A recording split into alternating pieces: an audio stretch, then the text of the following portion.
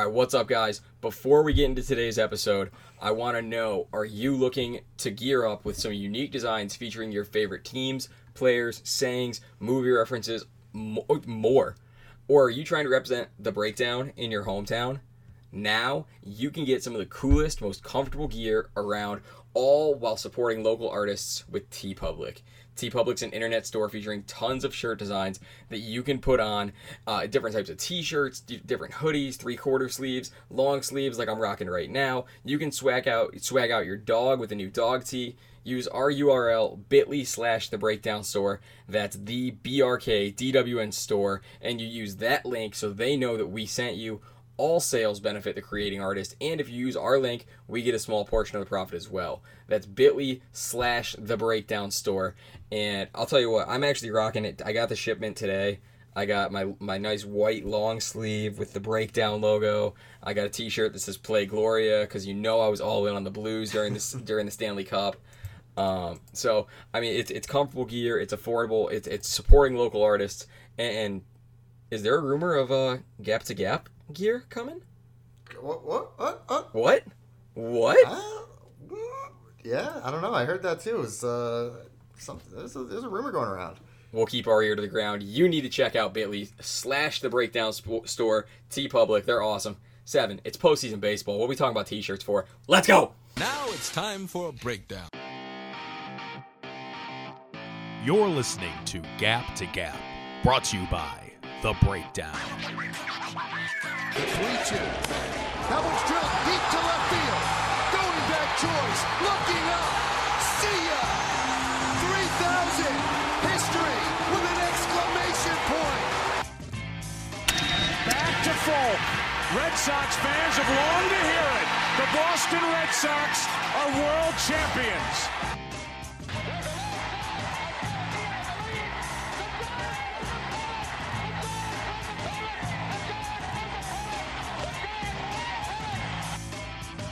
A swing and a drive to deep right, away back, goal!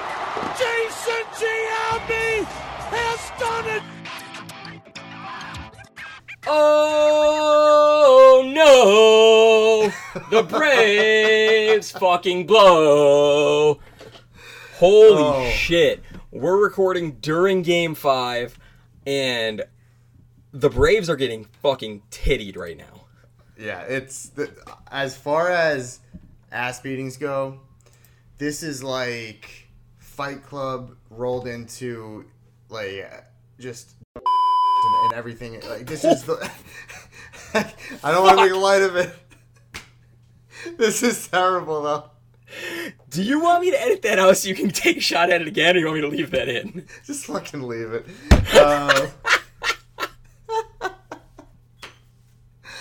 I don't mean to make light of it, but it's better than what I was gonna say. We'll edit this part out. I don't even want to know the punch you pulled. The punch I pulled was like a haymaker. It was essentially what the Cardinals did to the Braves. I was gonna say the Braves. I'm putting them together. It was like the Braves looked like. But I was like, fuck, can't say that. But yeah, this is a beating through and through. Quickest over to hit in a baseball game, I think, ever. So really, I think because first inning, it was just absolutely. Yeah, I mean, I guess that makes sense. I didn't know what the over under was. Another couple fun facts. Yeah, not fun if you're a Braves fan. No. It's the most runs in the first inning in postseason history. Most runs in any inning in a winner-take-all game in postseason history, and tied for most runs in any inning in postseason history. It would if the Braves find a way to come back, it'll set the record for largest postseason comeback, currently at 8 runs, which was Game 4 of the 1929 World Series when the A's trailed the Cubs 8-0. Wow. Yeah. So that's not happening, but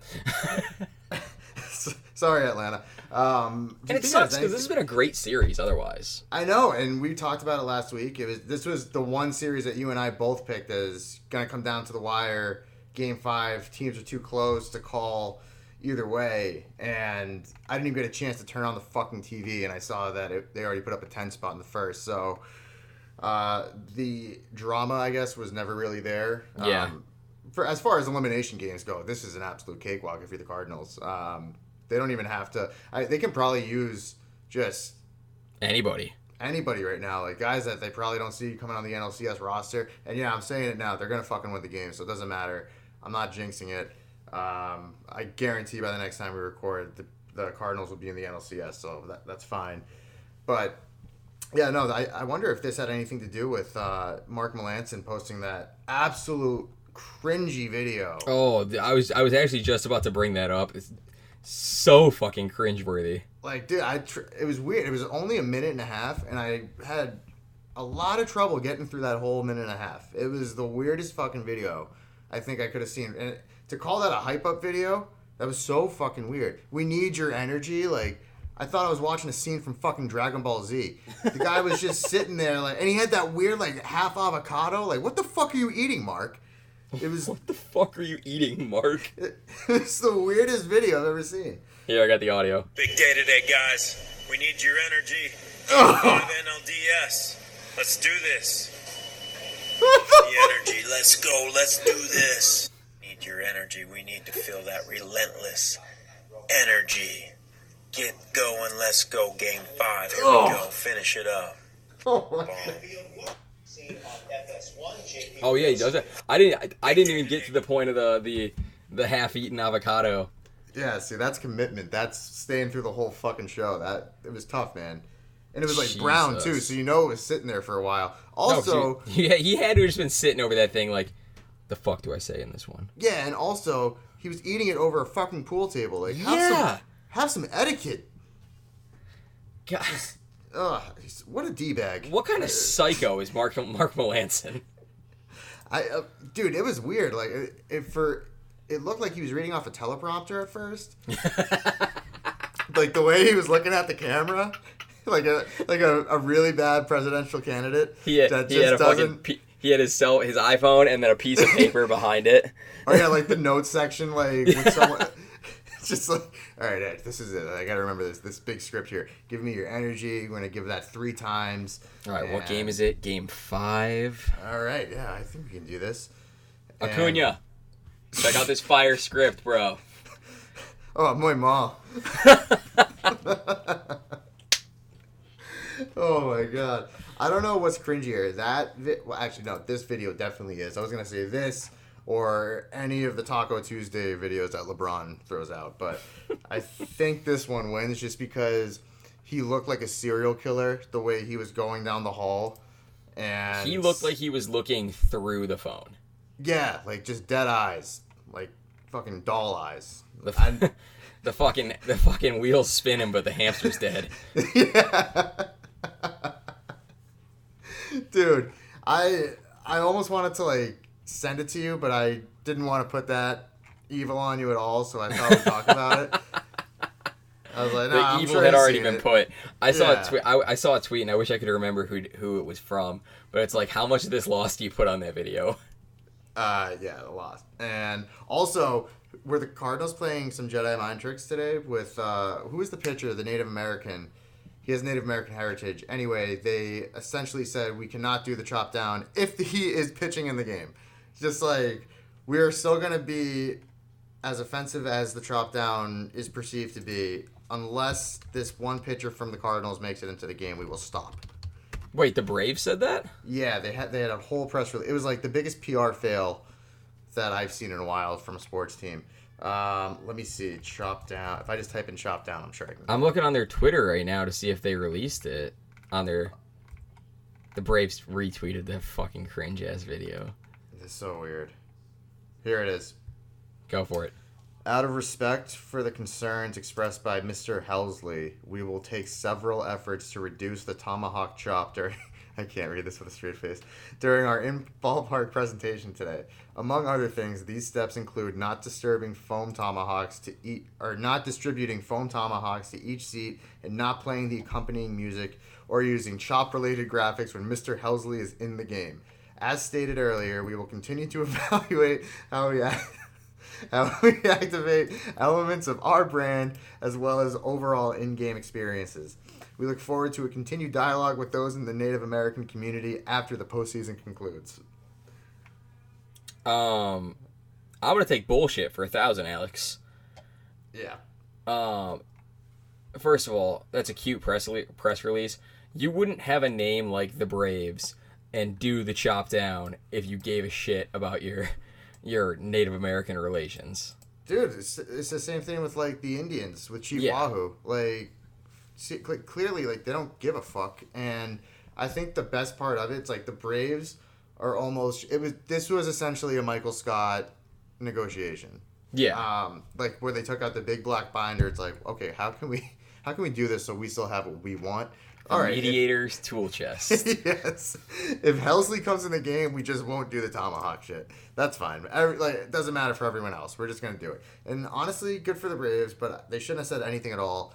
Like, if that guy's offended and he's playing the fucking Atlanta Braves, knowing that he has to play them once a year or twice a year, like, dude, I'm sorry, but they've been the Braves longer than you've been alive. Yeah. So you cannot call bullshit right now. Yeah. I think we're 12 minutes in and we're just now meeting the Mets. Yeah, I think that's the longest we've ever gone. I think so. Today was Meet the Braves. Meet the Braves. Actually, let's postpone Meet the Mets for a little while longer. If you're at this game right now, how long, if you're a Braves fan, do you stay before you fucking just go, you know what, this is futile? I saw people, I mean, if you look at it right now, there's so many empty seats behind home plate. Yeah. But yeah, I mean, I think if it's 13, well, what was it, 11-0 after 2? It was 11-0 after 2, and then it was 10-0 after 1, 11-0 after 2, 13-0 after 3. Yeah, so I'd probably leave around the 5th or the 6th, like probably right now. The thing is, because it's an elimination game, like you don't want to be a softie. Yeah, you don't want to be that guy, but at the same time, like, I'm sorry, but this isn't the Pats in the Super Bowl coming back against Atlanta. Funny that it's Atlanta right now. So you want to go further down that rabbit hole and just keep twisting the knife on Atlanta fans? Yeah, it's got to be tough because the Hawks aren't winning this shit and their hockey team left. So it has been 2 years, 8 months, and 3 days since that Super Bowl. Really? 28-3. Feels like a lot longer, doesn't it? It does, but the 2-8-3. Oh my god. And you fucking asshole. I'm not even joking, that's the time. So you must have been waiting just to fucking plug that one, huh? I saw it and I was just like, what the That's bad. It's so bad, but fuck, it's just I love when life works out like that sometimes. Yeah, it's too easy at this point for all Atlanta sports. I mean, the Braves were in control of Game 1, if we remember. Mm-hmm. And it came down to just late inning heroics from the Cardinals. But I feel like if they won that game, it's a different series. And then even Game 4 last night, not last night, 2 nights ago, going to extras. Yeah. I mean, Game 1, 1-run game, late inning heroics. Game 4 on October 7th, late inning heroics. Yeah. This is playoff baseball, right? So it's true. Mark Melancon does have three. Is a save a decision technically?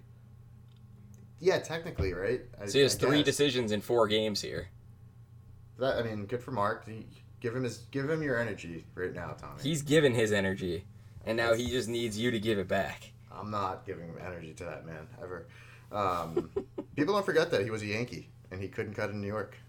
Yeah, and he was a Pirate as well, and a Giant. And was he on the Nationals too? Weird that a guy with such weird energy can't stick anywhere. Yeah, I'm surprised. I feel like they're not trying to get rid of him by any means. They probably see his eating habits like, dude, eat the rest of that avocado, please. Just Pittsburgh for 4 years, the Giants for 3, Yankees for 2, Houston for 1. Houston for 2. Okay. Washington, Atlanta, and Boston all for 1. Jesus Christ. Guy has seen quite a few pool tables to eat off of. Huh. Okay. Yeah. So, Jesus.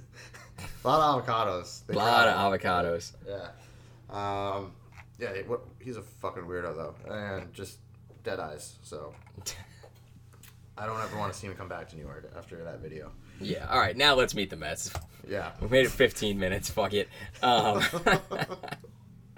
The Mets, are they gonna bring back Carlos Beltran?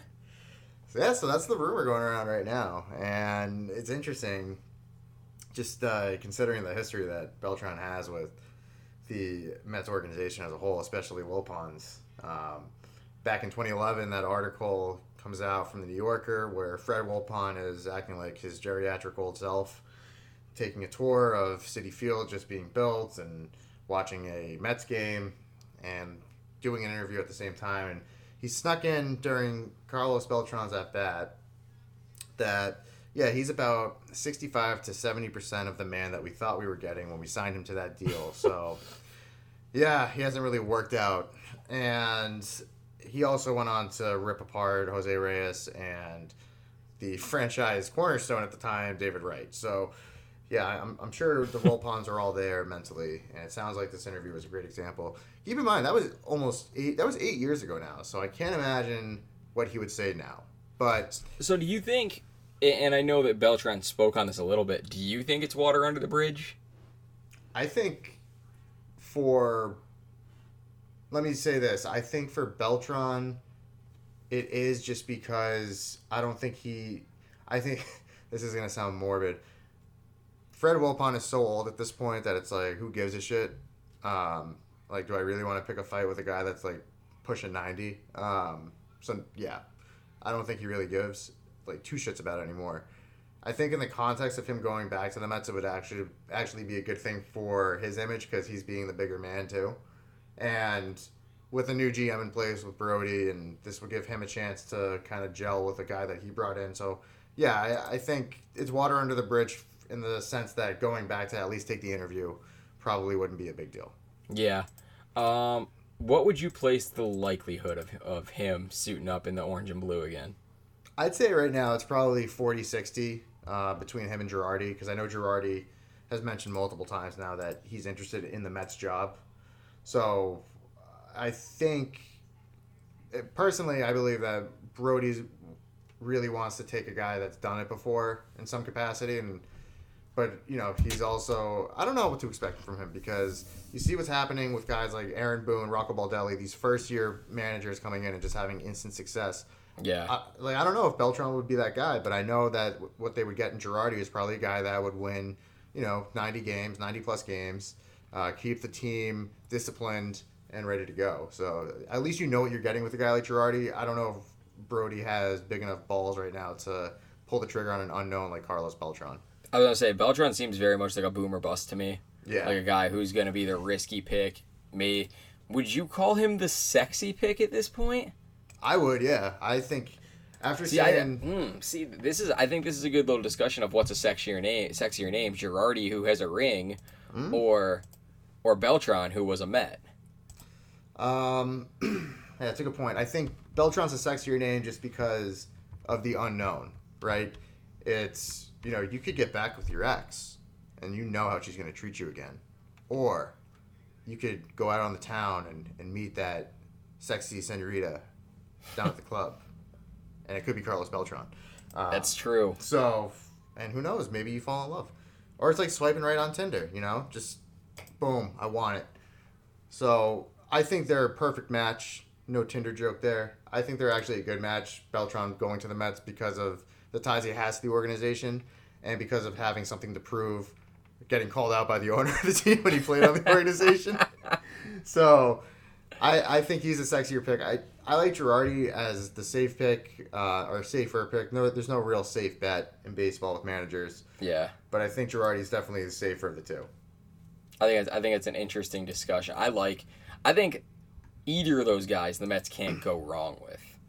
Right. And I think for me, like, just having watched Girardi manage the Yankees for so long, I know more, at least in my head, I know more of what to expect from him than obviously what Beltran could possibly offer. Yeah. And that's the funny thing too, because Baldelli was a highly touted prospect in his playing career, never had a chance to put together with injuries and so on and so forth, but gets to Minnesota, instant success with him. They win 100 games. Aaron Boone, who was known as this mild-mannered, nice, friendly, amicable man who would call games for ESPN's Sunday Night Crew, gets to New York and becomes an absolute fucking savage. Yeah. So I'm interested to see like how Beltran would actually handle himself in that role too, because I was just about to say, I think it's interesting to look at like guys who didn't necessarily have a ton of success as players, Rocco Baldelli, Kevin Cash, Aaron Boone. Even though Aaron Boone's a more common name, he was only a one-time All-Star. Yeah. They're having a ton of success, and then you got a guy like Beltran, who's Rookie of the Year, 9-time All-Star, World Series, 3-time Gold Glover, 2-time Silver Slugger. You know what I mean? Yeah. I think That's a great point. Like the guys who didn't have it all there with the physical aspect, the skill aspect of the game, might have more success managing the game. That's a great point too, because it also kind of lends a little bit of credence to Derek Jeter with the Marlins, right? Mm-hmm. Superstar of the game, was larger than the game for most of his career, and now he's, part owner of a franchise that's floundering, and a lot of his moves are being called into question before they even happen at this point. So, yeah, it's interesting because a guy like Kevin Cash obviously did not have a great career, and you have to wonder if most of the time he was probably just readying himself for that next step to be a manager, being a true student of the game, not worried about delivering in the moment of the game. So I wonder if that has something to do with it, because it's the same thing with like Don Mattingly, who might be a good manager, I don't know, but he hasn't managed great teams, or he's had good teams in front of him but hasn't managed them well, I should say. Mm-hmm. So yeah, I don't know. It feels like a lot of these guys that go on to be good managers after their playing careers were bench pieces or, utility players that were really just kind of studying the game and studying the moves and probably asking managers for their decision and clarity on that while they were actually on the bench. So, and on top of that, with Kevin Cash being a catcher too, I think catchers, absolutely. they have just a different mind for the game. Kevin Cash's middle name is Forrest, by the way. Kevin Forrest Cash. It's kind of a clean name. You do make cash from the forests, so. Fucking economics 7 G's. Yep. Big brain. Big brain. All right. Other managerial news this week. Joe Madden and the Angels potentially closing in on a deal? Yeah, so the report came out that the interview went well, and by all accounts, they're probably going to submit an offer to him. So I would expect that deal to be closed by... I don't know if they would announce it during the playoffs. That's the thing. So maybe right after.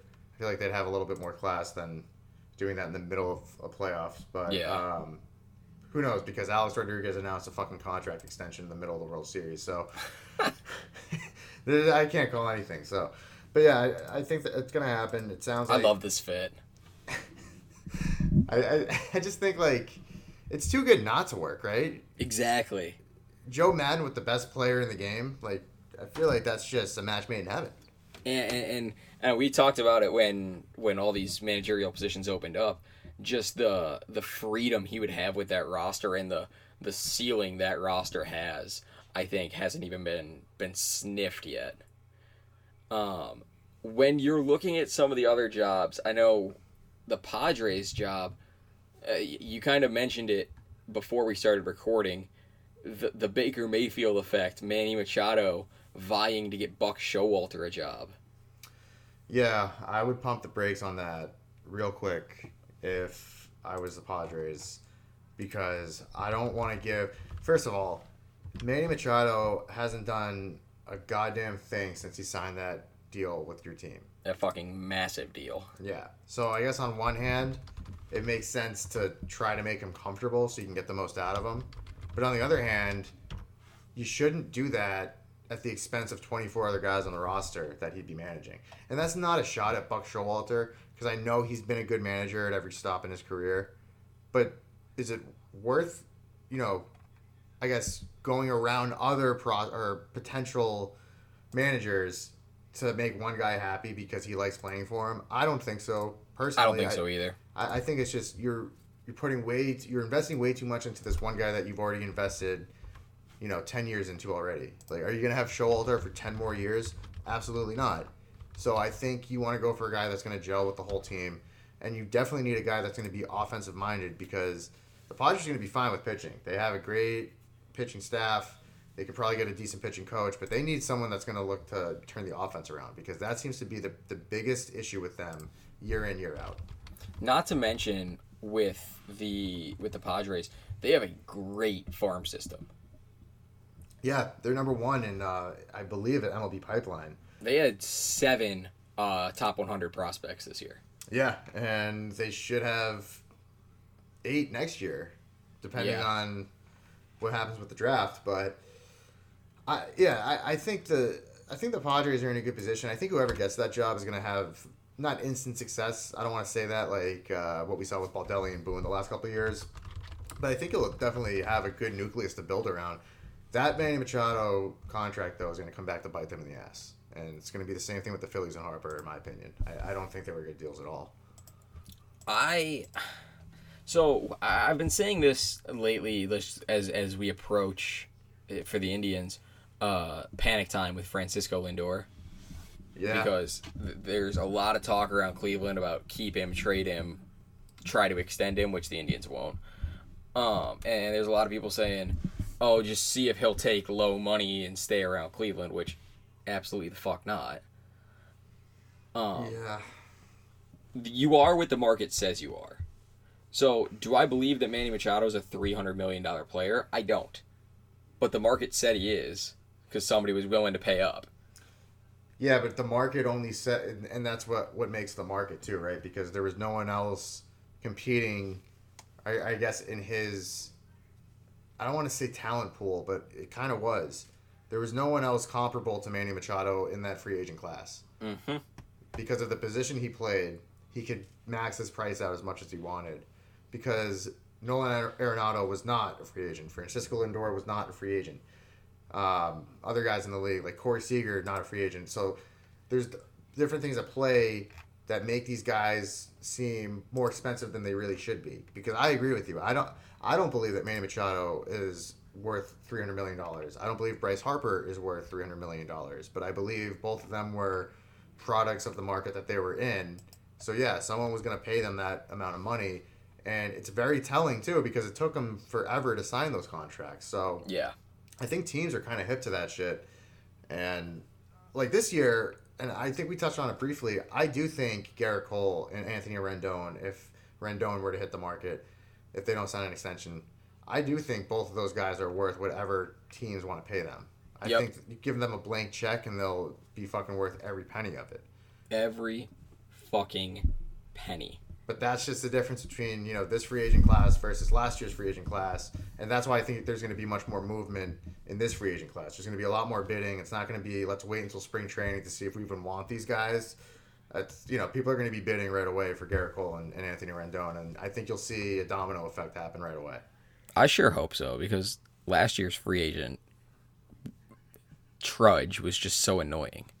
Oh, it sucked. It was the same rumor every fucking day. It's will the Dodgers pay for Bryce Harper or, will the Yankees do it? Like, the Yankees didn't even offer these guys a contract. Yeah. Like, that should tell you everything you need to know about how they're perceived in the open market. Exactly. All right, one last thing I want to get to on the topic of managers. Charlie Manuel. Did you see what I put in there under, or did you see this? I didn't see the tweet. I'm looking it up right now. So here, I'll just read it out for you. He says on October 7th, so this we're recording on Wednesday, this would have been Monday.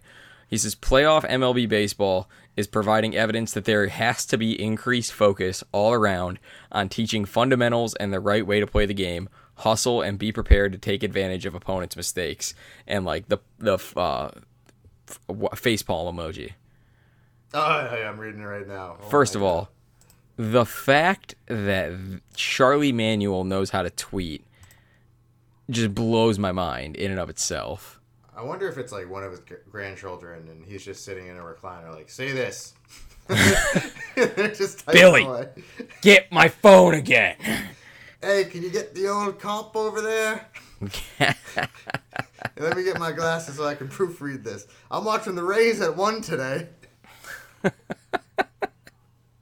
Oh my god, he'd be a great fit for the Rays if they needed a manager. Just saying. I love Kevin Cash too much to even speculate there. I know what you're getting at. You know what I'm saying? Oh yeah. And we'll get into the Rays in a minute here, but did this come across really weird to you? October 7th. No. So now that I'm thinking about it, no. Because this has everything to do with the Braves. It's Acuna, not and Albies too. Oh yeah, and Albies too.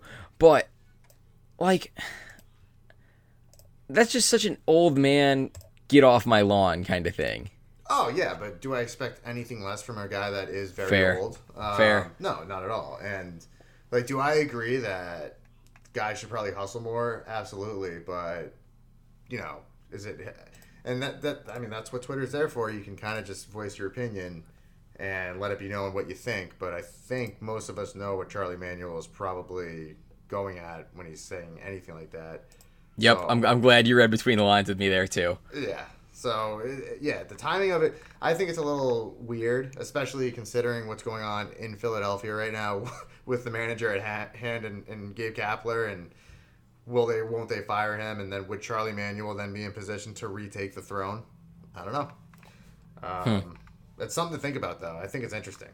Yeah, to say the least. I just wanted to touch on that really quick because I forgot to bring it up to you, and I'm like, oh, well, that was a good time. All right, we touched on the Braves-Cardinals series. Dodgers and Nationals, they'll have their game 5 tonight after we record. Walker Buehler and Steven Strasburg will duel it out to see who goes on to the NLCS to play the Cardinals.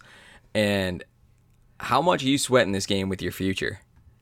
I'm sweating it just because I can win a lot of money.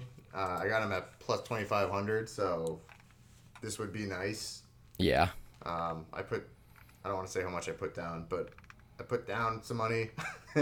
Over a unit? Over your normal unit? Yes. Ooh, okay. I was riding the hype train on Washington coming into this series, if you recall. Yeah. Even before the wild card game, when it looked like all was lost, I was very much on the hype train. I actually called them getting to the World Series before I even placed this futures bet. So I need this to happen, like, kind of bad. So kind of bad. Yeah, kind of bad. I didn't put rent money down on it, but it would be nice. I don't want to have to move, but it would be nice if the Nationals came out and just absolutely dropped dick on LA. So, yeah, this is important. so this is important to me. So, something that's going to go in your favor here.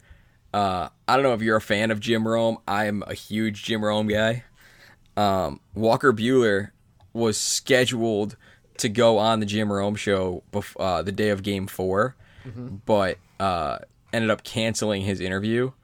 And there's a bunch of evidences of when you do that to Jim Rome, you have some bad jungle karma, as they call it. Yeah, there's some juju going around. So I did see that, and because I do like Jim Rome in doses, I should say doses. But yeah, I like Strasburg more than Buehler in this matchup anyway. Yeah, me too. And the reason being is, yeah, I mean, both teams have a lot to prove. I'd say the Dodgers have more to prove right now than the Nationals. The Dodgers were supposed to sweep whoever they played in the first round. They're supposed to be in the World Series. I would say they were supposed to walk through the National League. Exactly. And for them to struggle the way they have in the 2 games that they lost is very telling about how many holes that this team has. And both teams have the same weakness, and I think we talked about it at length, but I'll mention it again. It's the bullpens. And who do I think is in a better position to take his team farther? I think it's Strasburg. And that's not to say Buehler can't do it. I just don't think Buehler will do it. I believe that the Nationals are truly managed better than the Dodgers, and I think that the Nationals are willing to just put everything on the line more so than the Dodgers in this type of game. Yeah, and I think if you were to tell me, even before this series, who would you rather hand the ball to in a must-win? Strasburg. Strasburg's definitely the guy. Yeah. Absolutely. The only problem is if you said take one of these lineups in a must-win, I'm probably going the Dodgers there. Oh yeah, no, absolutely. But I think Frank Thomas said it last night after the Rays Astros game, and I'll just echo the same sentiment. Good pitching will beat good hitting. In October, it always does. Yeah, and you can't really fuck around in October, especially in an elimination game. There's so much going at stake, and the nerves of hitting versus pitching, I feel they're comparable, but I feel like if the pitcher's that much better or a smidge better, then the advantage is all the way to the pitcher. And I just don't think that the Dodgers, I don't think that they believe they should be in this position right now. So I think they're a little shell-shocked still that they're even in a fucking Game 5 in the NLDS. Yeah. The Nationals are playing with house money right now. So this is, fuck it. Hey, we made it. We got this far. Like, all we got to do is win one more game and we're golden. So they just don't have as much to prove, or they don't have as much to lose either in that case. Yeah, you're 100% right there. Sorry, I had my mic on mute. Mic on mute. I started talking and I was like, wait, why am I not hearing myself? But you get it. Shit. So with this series, it's been interesting. The first team to score 2 runs has won the game in each of the 4 games so far. Yeah. So it's a race to 2. Mm-hmm. To me, and I think it's going to be the same thing here tonight. I like this Braves team. I'm sorry, not the Braves, the Nationals a lot. I like Steven Strasburg. I think they're young, they're hungry, and like you said, they're playing with house money.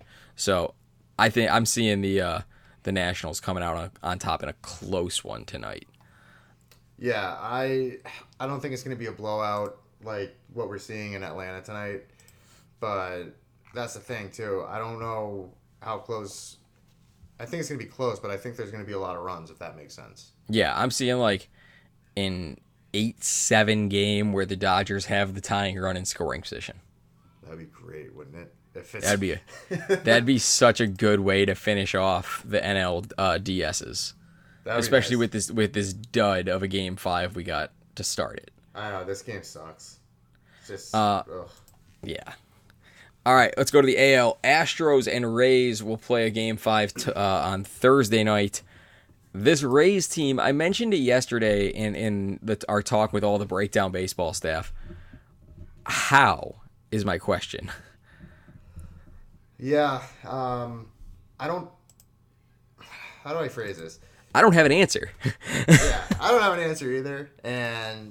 But when you look at the game plan, and I'm going to call it a game plan because I don't know what else you would call it, but they swung early and often against Justin Verlander. Mm-hmm. They did not wait for him to get 0-1, 0-2. They just attacked him. And as evidenced by Tommy Pham just ripping one right off of him. And from there, you kind of felt like the Rays had something because, not to say that that's going to work every time you face Verlander, but again, it's the same argument with the Nationals. The Rays are playing with, when I say house money, like fucking Vegas. House money. Like They're playing with all of Vegas. They're playing with an entire casino's money. Keep in mind, this team's payroll is $56 million. So, yeah. For them to be doing this right now, again, they have literally, not to say they have nothing to prove, because I'm sure they all have that idea that they should be here right now, but they really, they're just like, fuck it, we're here. We have the lowest payroll of any team in the MLB. No one counts on us to do this, but we do it all the time anyway. It's like, fuck it. So if we win, we win. If not, then, we made it this far. We made it past one elimination game. Actually, 3 elimination games if you count the wild card game. Yeah. So, yeah, they've made it past with their backs up against the wall. They're playing now in Houston, going up against Garrett Cole. I think the key to the game for them is going to be the same way they approach Verlander, because I think Cole and Verlander are very similar in how they attack hitters. So keep in mind, Cole had a shit ton of success against them the last time he faced them. But do I think that the Rays are probably going to come out with the same game plan just to get good swings right away? Yeah, absolutely. I was going to say, it's Cole going for the second time. He went in game 2, in which Houston won it 3-1. Rays were blanked until the 9th inning. Yeah. Cole went 7 2/3, 4 hits, walked 1, K'd up 15. Yeah. Yikes. So, not ideal. Every Ray in the starting lineup had a strikeout in this game. Yeah, that was not pretty. Joey Wendell, who was a pinch runner, the only Ray to touch the field who did not strike out. That's gross. That's tough, right? That's actually gross. That's disgusting. Which Yandy Diaz, your leadoff, your top 3 hitters, actually no, expanded to your top 4 with G-Man Choi. 7 strikeouts between the 4 of them. Yeah, that's gross too.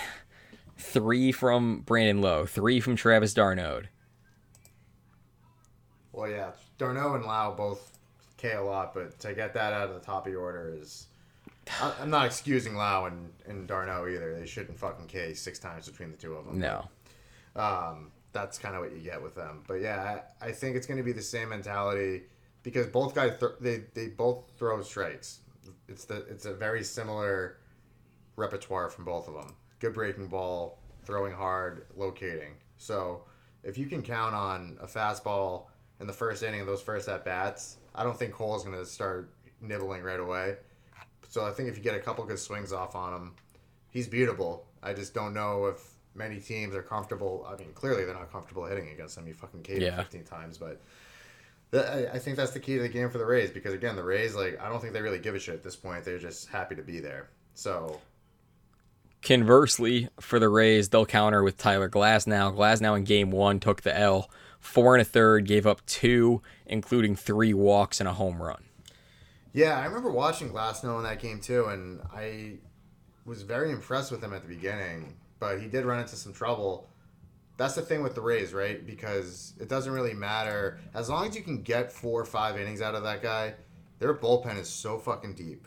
Yeah. That I don't think Cash is really worried about it in the sense that he needs Glasnow to match Cole, because that's not at all, I think, what they need. I believe what they would be happy to get is 5 solid innings, quality start, and just go from there and turn it up to the bullpen, because after that, the Rays bullpen is the best in the league, and you're essentially throwing out mismatches every inning after that point anyway. So Yep. I wouldn't worry about Glasnow taking you too deep. I think the big thing for the Rays obviously is going to be if the offense can continue doing what it's doing right now. Yeah. Glasnow went untouched into the 4th. Yeah. In terms of scoreboard. Gave up the 2 and then got the hook when Brendan McKay, former first-round draft pick, gave up the other 2, which were both unearned. Yeah. So, I don't know. I mean, I've been leaning the Astros the whole way, but I mean, I got it written here. The Rays are a Waffle House take, cheap as shit and tough as a motherfucker. So, like, it's again. I've said it since the stretch run. It's hard to count out a team that's too stupid to know they're out of a game. Should we also call them prune juice? Tough to swallow, but runs right through you. Oh, it's probably more on brand for them. Yeah, for the olds. For the olds. I don't forget about you, Gladys. Speaking of the olds, they filled it up. Yeah, what the fuck? Yeah. I actually saw them getting a lot of flack for filling it up. Really? Yeah, I saw a lot of people like, where were you all season, and now you're coming out of the woodwork because they're in the playoffs? What the fuck? Yeah, I was one of those people. It's fair criticism. Well, yeah, because if you're selling out with 32,000 because your team is finally in the playoffs, I'm sorry, but where the fuck were you in June, July, April? August, anywhere. Not only are you indoors, so you don't have to worry about weather, you're in Tampa, so you don't have to worry about weather. It's not like it's Cleveland where you have to battle the snow in April. I know. It's just, it's mind-boggling how this team somehow sells out these games. And it looked like they were all Rays fans, too. I didn't see any Astros fans in the stands. And I don't know. Maybe they just like going when they get free shit, like those fucking towels or cowbells they give out. So, hey, I mean, don't turn down a good promotion. Eunice and Gladys have learned that a million times over. They've forgotten more promotions than you've been to, son. Yeah, and it's very on brand for them because they love their coupon book, so they see a fucking deal, they're exactly. running. So. Gladys knows a deal when she sees one. Exactly. All right. So it makes total sense why they sold out the last 2 games. Fuck. All Rays fans are sellouts. Oh, yeah. Because I guarantee you, if the Rays advance and the Yankees go to the Trop, it is not going to be all Rays fans. Oh, you think Rays fans will pack it? Oh, Or sorry, Yankees fans will pack it, I mean? they're all fucking retired Yankees fans and Mets fans as it is. They're just living down there in retirement homes. So, yeah, they're going to show up and they're going to fucking wear their NY hats. Fair. So before we get to your Yankees potentially going down to see Gladys, I'm staying with the Astros. Who do you got in Game 5? I'm taking the Rays. I took the Rays. Oh. So I took the Rays in this series outright in our write-up. You did? Yeah, so, and for the same reason that I took them at the beginning, I'm saying this, they're hot right now, and to your point, they are too stupid to realize they're out of a game. And Out of a series, potentially. and now out they're of a fucking... series. Yeah. To see what they did against the best pitcher in baseball and just abuse him was something that I don't think many people, I certainly didn't expect that. And I know a lot of people probably didn't see that one coming. So to see them do agreed. that against Verlander, and now, not to say that you have an easy task, because Garrett Cole is not easy at all, but you have a very similar guy to Verlander in Cole coming up tomorrow. I'm sorry, Thursday, because we're not live. But for Thursday. It'll be today, day of record, or day of drop. Yeah. Today. Today, Junior! But I think they're set up perfectly right now to take this series and shock the Astros and baseball in general. All right, so you're going Rays money line on it. I am, yeah. It's plus 220 right now. Over-under's listed at 7. What do you got? I'm probably going to pound the under on that. Likewise. Yeah. You would obviously shoot the money, the run line. I'm going to go in reverse. I'm going to take Astros run line minus 1.5. Yeah, that's. I mean, you really can't go wrong right now either. Yeah. So yeah, I love the way the Rays are playing right now, and I mean, selfishly, I'd like to see the Yankees play the Rays instead of the Astros because I don't think that the Yankees can beat the Astros, and maybe not even the Rays the way they're fucking playing right now. So, but I would like to see the Rays beat the Astros. I think that would be just kind of comedic, especially to the best team. And so think of this: we have 2 of the best teams that were pegged. Both of them are facing elimination to teams that they were projected to sweep. Yep, I love it. That's what I fucking love baseball. Like how often can you say that happens? Inject the month of October directly into my veins. I love it. Fucking Libra season, playoffs. Let's fucking go. Yep. All right. You want to take a deep breath before we get into this series? I know you want me to pause the recording so you can go take care of yourself first, or I already did that. The New York Yankees sweep the Minnesota Tlosses. Did you catch that one? Twins, wins and losses. Minnesota's pretty much property of the Yankees right now. Yeah. No team has been absolutely pussy pumped in postseason history like the Yankees do the Twins. Yeah, the Yankees fucking the Twins is a title. A tradition unlike any other. Dude, it's essentially like a title you see on the front page of Brazzers. Yankees fuck Twins hard and quick. Like, just absolutely does not give a fuck. They just went right into Minnesota thinking that the Twins had a life. Also, the Twins tried to chant, like, some shit to Chapman. We'll get into that in a second. But anyway, Yankees take 2 at home, go into Minnesota. Twins think they have a chance. It's a close game. Severino essentially rips their fucking heart out of their chest after getting out of a bases-loaded jam in the second inning.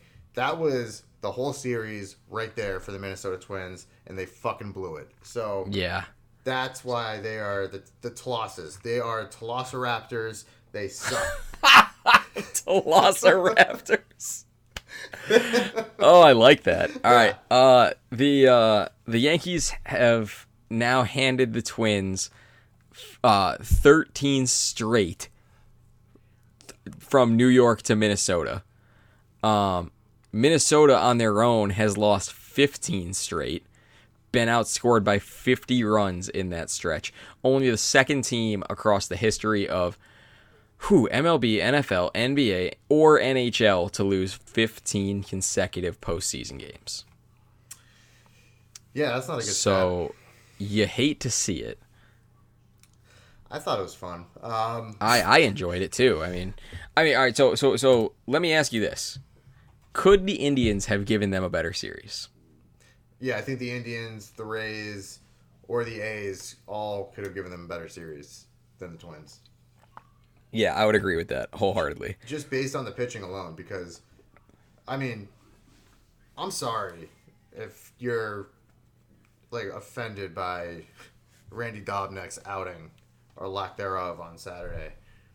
But if you're going to tell me that you think it's a good idea to throw a rookie who was in fucking single A this year at one point, who was driving Ubers last year, if you think it's a good idea to throw that guy in a playoff game in Yankee Stadium, already down one game, then I'm just going to tell you that you're a fucking idiot.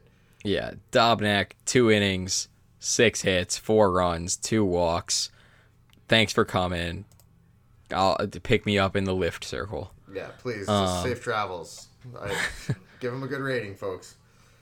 I mean, this is just confusing to me because he only threw 28 innings on the year. Yeah, and he had a good year. He had a mid-3 ERA. 2-1.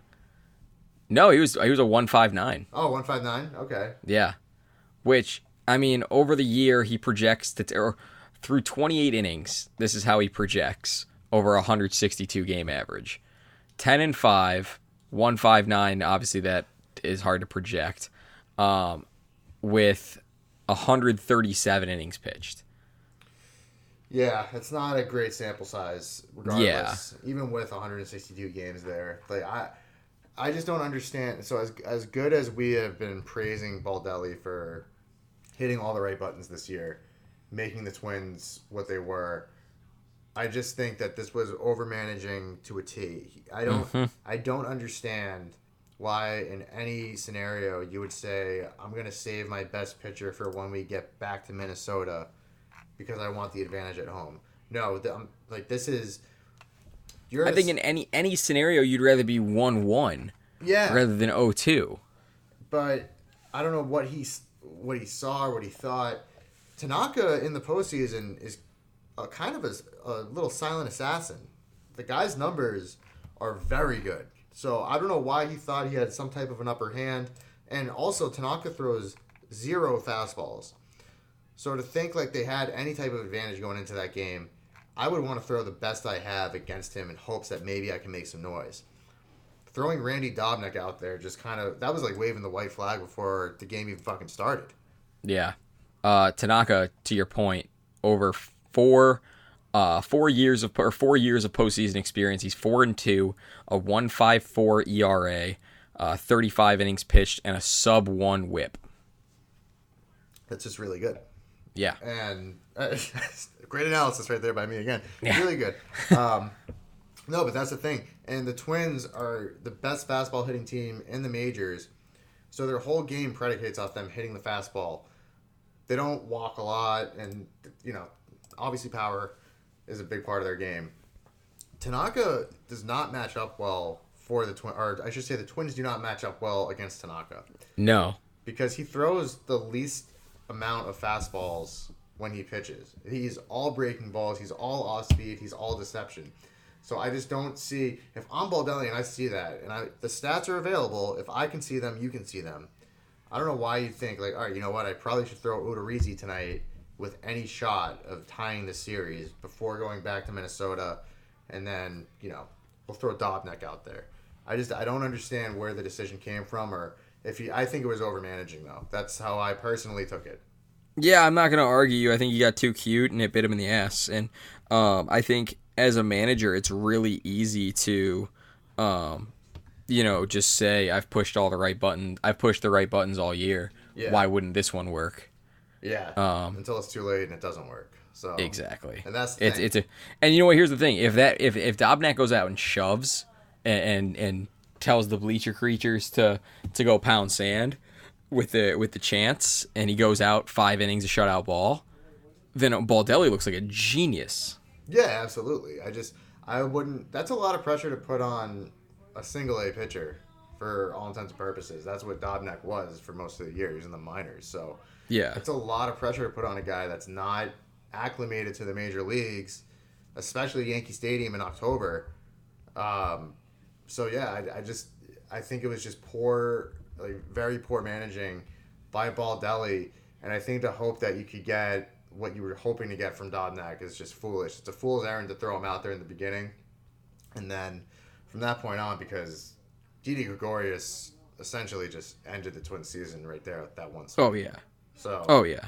I know it was only game 2, but right there, I was like, that's essentially how the Twins feel every time they go to New York. Yeah, I was gonna say it's one of those things where, like, you know, yes, you're right. It was just one swing in game 2, but at the same time, it was a pretty impactful swing. Well, I just, I feel bad for the Twins on one hand, but on the other hand, I don't, because Oh, I don't. it's the playoffs, and we're here to take you to the fucking woodshed. We're not here to have feel good stories like, oh, well, Randy here, he was driving Uber just to make ends meet in the minors. Fucking good for Randy. But don't give me this fucking story all day leading up to the game. First pitch, I got to hear about how his fucking ride shares went. No. I want to fucking see the Yankees tear this kid's heart out and serve it to him on a fucking plate. And they did just that. Okay. In his defense, he had a 4.99 driver rating. Yeah, because he gave the All odds right? cord up. You show Randy some fucking respect. He'll get me from point A to point B in a car. Can't do it in a playoff game, though. So, You know who didn't show Randy some fucking respect? the Yankee fans, and I love it. All right, let's just talk about that before I go into Cameron Maven. Are the chants fair or foul? You said you love it, so I'm gonna go ahead and say you're saying fair. Oh my god, it's so fair. The whole thing, because imagine flip side, to your point, Dobnak comes out, just shoves against the Yankees. Then I gotta hear for the next fucking year and a half about how the Yankees lost to an Uber driver. Yep. Like, fuck out of here with that. I'm glad Yep. that the Yankees made him look like an Uber driver. And even when the chants started, my brother, my dad, and I were watching the game.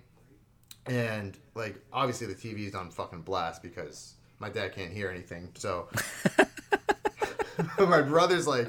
I'm sorry, that's mean. I'm sorry. My brother's, like, turning the thing up more. He's like, are they fucking saying Uber right now?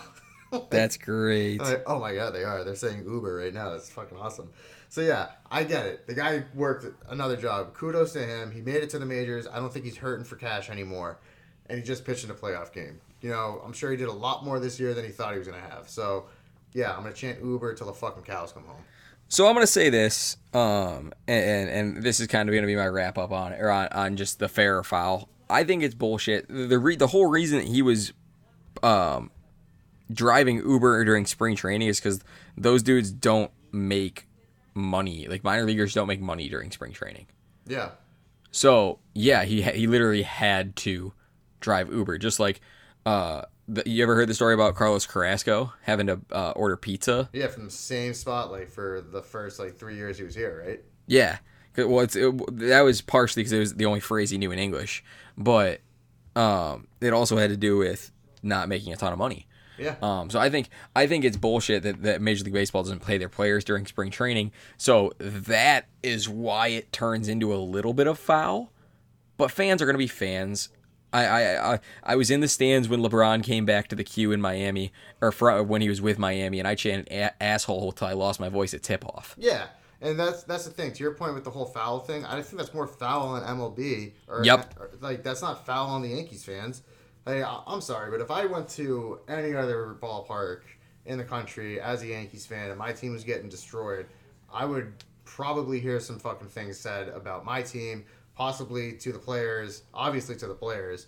So it goes both ways. And I was going to say, if you're a fan and you've traveled to an away stadium, you've heard a lot worse said about your favorite team than Uber. yeah, I mean, the fact that the guy drove a fucking Uber. There's no negative connotation with it either. It's just saying, No, yeah, he dude, drove Uber. sick side hustle. Yeah, it's like, dude, you got a If anything, Uber needs to sign that dude to a lifetime sponsorship contract, and you spin it positive. Yeah, there's greatness that can come out of everything, and this is just one of those examples. So he should be very happy that the Yankees just verbally demolished him on his way off the mound. Yeah, agreed. So Cameron Maybin tweets the morning after the series, probably completely sober, tweets, "I'd rate that series 4.99 out of 5. Obviously a dig at Dobnak and his Uber rating. Dobnak responds and goes, "Hit me up if you ever need a ride, dog," which is fucking incredible when you consider the fact that Cameron Maybin got a quick little Dewey and had his license suspended. Oh yeah, no, he was Dewey Lewis, so they Dewey Lewis in the news. they had, because Dobnak, like, credit to him, he posted the picture of his mugshot too. And, oh, did he really? Yeah. I missed that. That's fucking awesome. Yeah, he posted the picture of his mugshot and like tweeted right after. He's like, "Hit me up for a ride, dog."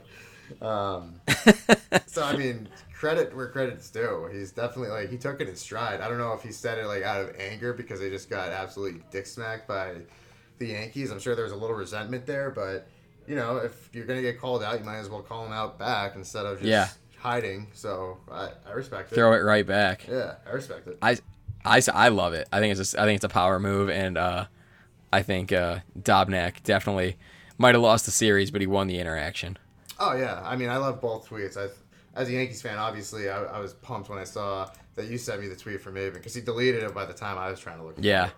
But yeah, I rated that series a 4.99 out of 5. Like, I thought that was just a great dig.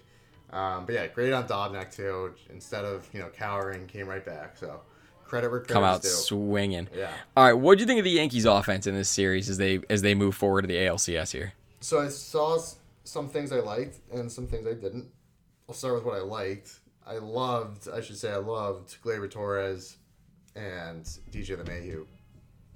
I don't even care about the home runs by the team. I think just clutch hitting in general by the Yankees I remember that this is how I remembered like the 2009 season with this team. It's very reminiscent that they're not, just hitting home runs consistently. They're driving people around, no pun intended. They're also making the right plays. But it's smart hitting. It's advancing runners in the right spots. And then you have guys like LeMahieu. You have guys like Torres who are keen to getting hits in those spots. And if it's for extra bases, great. But they're just doing their job the right way. So I was very happy with the production from those guys. Also, I was pleasantly surprised with Aaron Judge, just the amount of times he's walked. Because the whole narrative on him when he first started with the Yankees, when they first got to the postseason, was that he just strikes out a shit ton. And so I'm glad he's taking some pitches. That was a pleasant surprise. On to what I didn't like and what I still don't like is Mike Stanton. Wait. Mike Stanton? Oh, yeah. I'm not calling him Giancarlo. He hasn't fucking earned that for me. He is. I love that. We kind of backhanded it last week and didn't really explain it. So I love Mike Stanton. Yeah, if you want to drop the Mike, all you got to do is not hit a career 222 in the fucking playoffs. And just don't slug 333 and have an OPS of 667 because that's what he's done in his playoff career. So, yeah, I'm sorry. This guy, and he looks like his swing. Can we just talk about like how ugly things can be? Because I've seen this guy lock in on a fastball thrown right down the dick, and he'll load up and hit it 500 feet. And then it seems like if you just throw him any type of breaking ball, anything off speed, the back foot will come out like he's riding roller skates for the first time, and he'll fucking do a split, trying to make the most contact you've ever seen in your life. I am so done with Mike Stanton. Dude, 167 in that series. Like, bad. 3 for 11, 1 hit. It says no extra base hits, I should say. 1 RBI on a sac fly, 2 Ks, like the guy's just not. That's not an ROI I expect from the highest paid player on your team. And he did the same shit last year and the same shit against Oakland last year in the wild card. 1 for 4. Boston won 4 for 18. Went 3 for 11 against the Twins. So I'm just not impressed with him. And the swing is ugly. It's as ugly as it's gonna get. I don't know how. It's so stiff. It's just there's no fluidity in his arms either. It's like it looks like he's swinging a fucking club. Yeah. And, So the way I like to teach the swing and is like again kind of going off on a little coach rant here, but go for it. Like I like to teach you either have hand rhythm or upper body rhythm or lower body rhythm. He has neither. And yeah, he has neither. He just stands there stiff as a motherfucker with that closed off stance. Oh my god. And like, granted, if you can see the ball from there, and you can track in with the closed stance, then yeah, you're gonna give yourself opportunity to activate the hips and get power through, which he's obviously shown he can do. But he just looks uncomfortable up there, and I think that's a point to why he struggles to hit the breaking ball, because he has a little bit of hand rhythm, but it's very stiff rhythm. Yeah, it doesn't look. It's not smooth at all. It just like I could tell you with 100% certainty that he's a god awful dancer. Oh yeah, I mean, look at him. He can't fucking swing a baseball bat. It's amazing how far you're talking a lot of shit to a guy who hits 35 plus home runs on the regular. Didn't do it this year, but he was hurt half the year. I don't care. No, I'm done with him. I want him to make me eat my words too. So like I'm hoping that this. I can't believe I'm sticking up for him. I know, what the fuck. I can't. I honestly I can't believe I am, and I don't. I don't know. I just think he's too predictable to pitch to at this point, and I don't know. Fair. And that's the thing, because pitchers know if I throw a breaking ball, there's a good chance if it's located in the right spot, he'll swing. And because of that stance, I know where the stance came from. He got hit in the face, and I'm not saying that's probably an easy thing to come back from, but what I'm saying is you have the fucking face guard on, like just fucking open it up a little bit and drive through your swing more, because at this point his back foot slips out on every swing. To your point, his upper body is just so stiff. He's not turning anything. He's just turning his wrists. So how much power is he really generating? Because he's giving weight off of his back foot, and he's not going from his hips or anything like that. It's just he's just stepping. And he's not even stepping forward. He's stepping like up and to the right. So he's essentially just diving out every swing. There's nothing wrong with the way he I don't see a ton wrong with how he steps. Like if you do end up, with that kind of a quieter step, as long as you're resetting yourself to an athletic position, I don't really have a ton of problem with it, but it's just got to be consistent. And I think he's not really consistent right now. Yeah, it's just it's tough. I think watch. the mechanics are just a little out of whack. Yeah, and I don't know, maybe you can attribute that to him not having a full season, and I'm sure there's a lot. Oh yeah, I would say that's a lot of it. I'm sure that's a lot of it, but it was the same shit last year too. And I don't know, I just think if I'm the Yankees, I'm paying this guy all his money and yeah, I know he's there to hit home runs, but he's not even hitting home runs. He's just fucking striking out. Like, I would sit with him and just try to figure something out after this season, because they have him for 8 more years. Like, I want to see him do what he did in Miami, and it just hasn't happened. I know he can do it. I'm just so frustrated watching him just fucking K every time. And I'm calling it. It's going to come up to he's going to have second and third or some shit with one out, no outs. And he's going to fucking K. So it's just like, I haven't seen him come through in the clutch at all yet. So I'm watching all of his home runs from 2018. And there's one that I'm looking at against the Rays at Yankee Stadium where he triple guesses on the pitch. And now I'm seeing another one that he hits at Yankee Stadium against Seattle. I really wonder how his pitch recognition skills are. Yeah, doesn't it sometimes look like he's just so lost?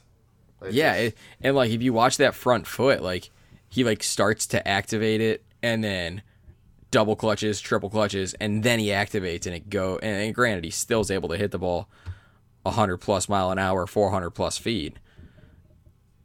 but I feel like he still has a ton of room to grow, which credit to you, or not credit to you, but congrats to you. Because if he ever figures it out, that's going to be a fucking problem for the rest of the league. Yeah, that's the thing. I mean, he's not super young anymore either, so I feel like he hits a lot of opposite field home runs too. Yeah, I feel like Judge does too, but I think Judge just has a fucking pure swing. That's the difference. Yeah. I just think Stanton has really bad habits ever since that injury. I feel like is when these habits started, where he started the closed off stance, at least as dramatic as it is now. And to your point, I don't know, the pitch recognition, yeah, because he guesses multiple times while the pitch is being thrown. It looks like sometimes. Mm-hmm. So I'm Which waiting. That must be fucking nice. Yeah. Must be nice, right? I know he has all the God-given talent in the world. I just want. Oh my gosh, to say the least. Yeah, I just want to see him fucking come through when it matters, because you're not playing Toronto where it's 12-2 and you hit a fucking 3-run shot. Like, I don't give a shit about those. I want to see you fucking do it in the playoffs and like actually be the reason why your team's winning and not. So another Yankee that you guys have, and I actually didn't even notice him in the DS. So maybe you did. And can speak on it. Edwin Encarnacion, former Indian. Yeah.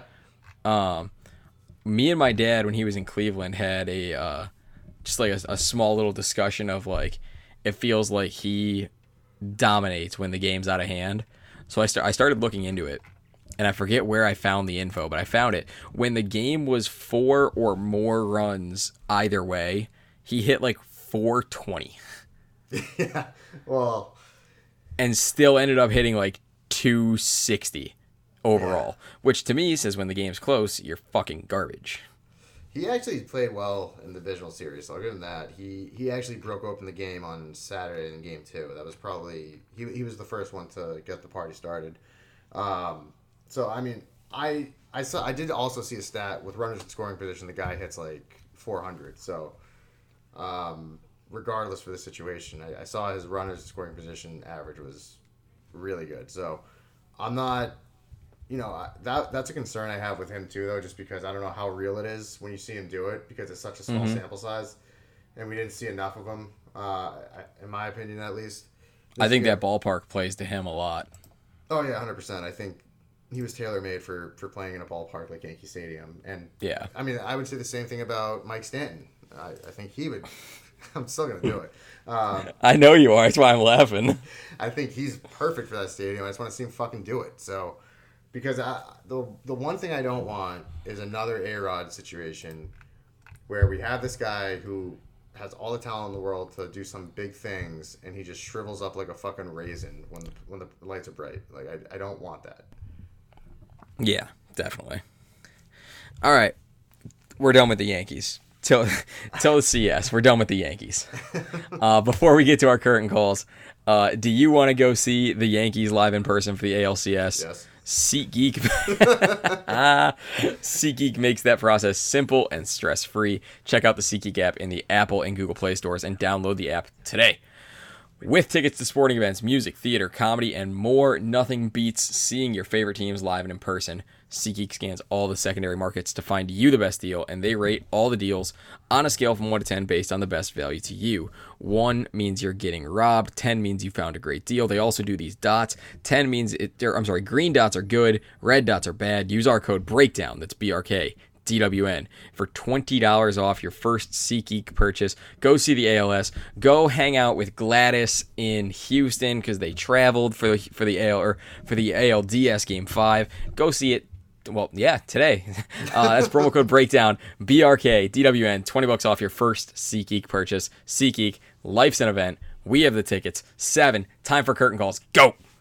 So I'm gonna say this, Mike Stanton. If Aaron Hicks is healthy enough to return, Mike Stanton will be coming off the bench in the CS. Ooh. I don't think the Yankees can deal with it. Okay, let's dive into a couple things here. Mm-hmm. What's the likelihood of Hicks coming back? Well, he said today he thinks he's ready, or he said he's ready. The series starts on Saturday. Yeah, that's the thing. I don't know. That's why I'm not committed. I said if he comes back because I don't think he will come back. But I feel like if he does, because you're not going to bench Gardner. Gardner's hitting out of his fucking mind right now. You're not going to bench Judge. You can't bench Encarnacion after what he did for you in the DS. The only person you can actually really take out, because I think what they'd like to have is a balanced lineup with more lefty-righty splits. And Hicks gives you that. He gives you a better glove in the field, better arm. And for right now, I would take Aaron Hicks coming off of absolutely no live at-bats in the last month rather than have Mike Stanton step up when I need him most. Wow. So, yeah. I know this is a lot. That's a bold call, but that's what the segment's for. This is fueling hatred, but I just I don't want to see it. I don't want to see him have these opportunities and squander them. So it's so nice that it's not like we have to sit here and I have to talk shit on the Yankees and you have to talk shit on Cleveland, or Jordan talks shit on us both. We twist the knives ourselves. Oh yeah, as our fans. Also, St. Louis making it final, so they'll be dancing in L.A. ? Or potentially in St. Louis. Would they host? Yeah. Because the Nationals came out of the wild card. Yeah. Yep. So you'll know where Game 1's going to be played on Sunday. On Friday. But my curtain call is also in regards to that game. By the next time we record, not only will Game 1 have been played in St. Louis, Dave Roberts will be out as Dodgers manager, and the Doyers will be looking for a new ship captain. And I think I don't even remember what I said when we talked Dodgers Nats earlier in the show. But I think the Nationals can get it done on the road. I think that Strasburg is going to shove, and I think the Dodgers are going to implode. 7 division titles and no World Series cannot fly. You're becoming the Buffalo Bills at that point. Oh, yeah. It's time to roll heads. And Roberts was on the hot seat after last year, and if you don't even make the World Series this year, I think even if they make the CS and lose it, you could make the argument that Dave Roberts may be out. Yeah, I think it's overdue at that point, because 2 years ago, he's been on the hot seat following each of these losses. And there were questions and rumors flying this year, again, for the same reasons. I think at some point you just have to you got to pull the trigger and just go for it. And so I like that take a lot. I think it's overdue at that point. 7 straight division titles and no rings. It just can't happen. No, it's bad. That's terrible conversion. So, you're not converting at all. So, yeah. So, that's episode 20. We're a fifth of the way to 100. Yeah, look at that. Look at us. Look at us. Yeah, you know what? When Jordan stopped and bailed on us, you know what? There were some questions. You know, how would me and Seven gel? Would the ship keep floating? And I would argue that the Gap to Gap has become a little bit of a wagon. I would say it's been thriving, actually. I would say Jordan can stay home. Yeah, stay home. Work Just from kidding. home. Love you, Halpe. Don't fire me. Work from home. He needs to work from home. Yeah, honestly. In every sense of the word. Yep. Hardest working man in hotels and baseball gambling. Yeah. I would say. I give him that title. 10 days out of 10 days.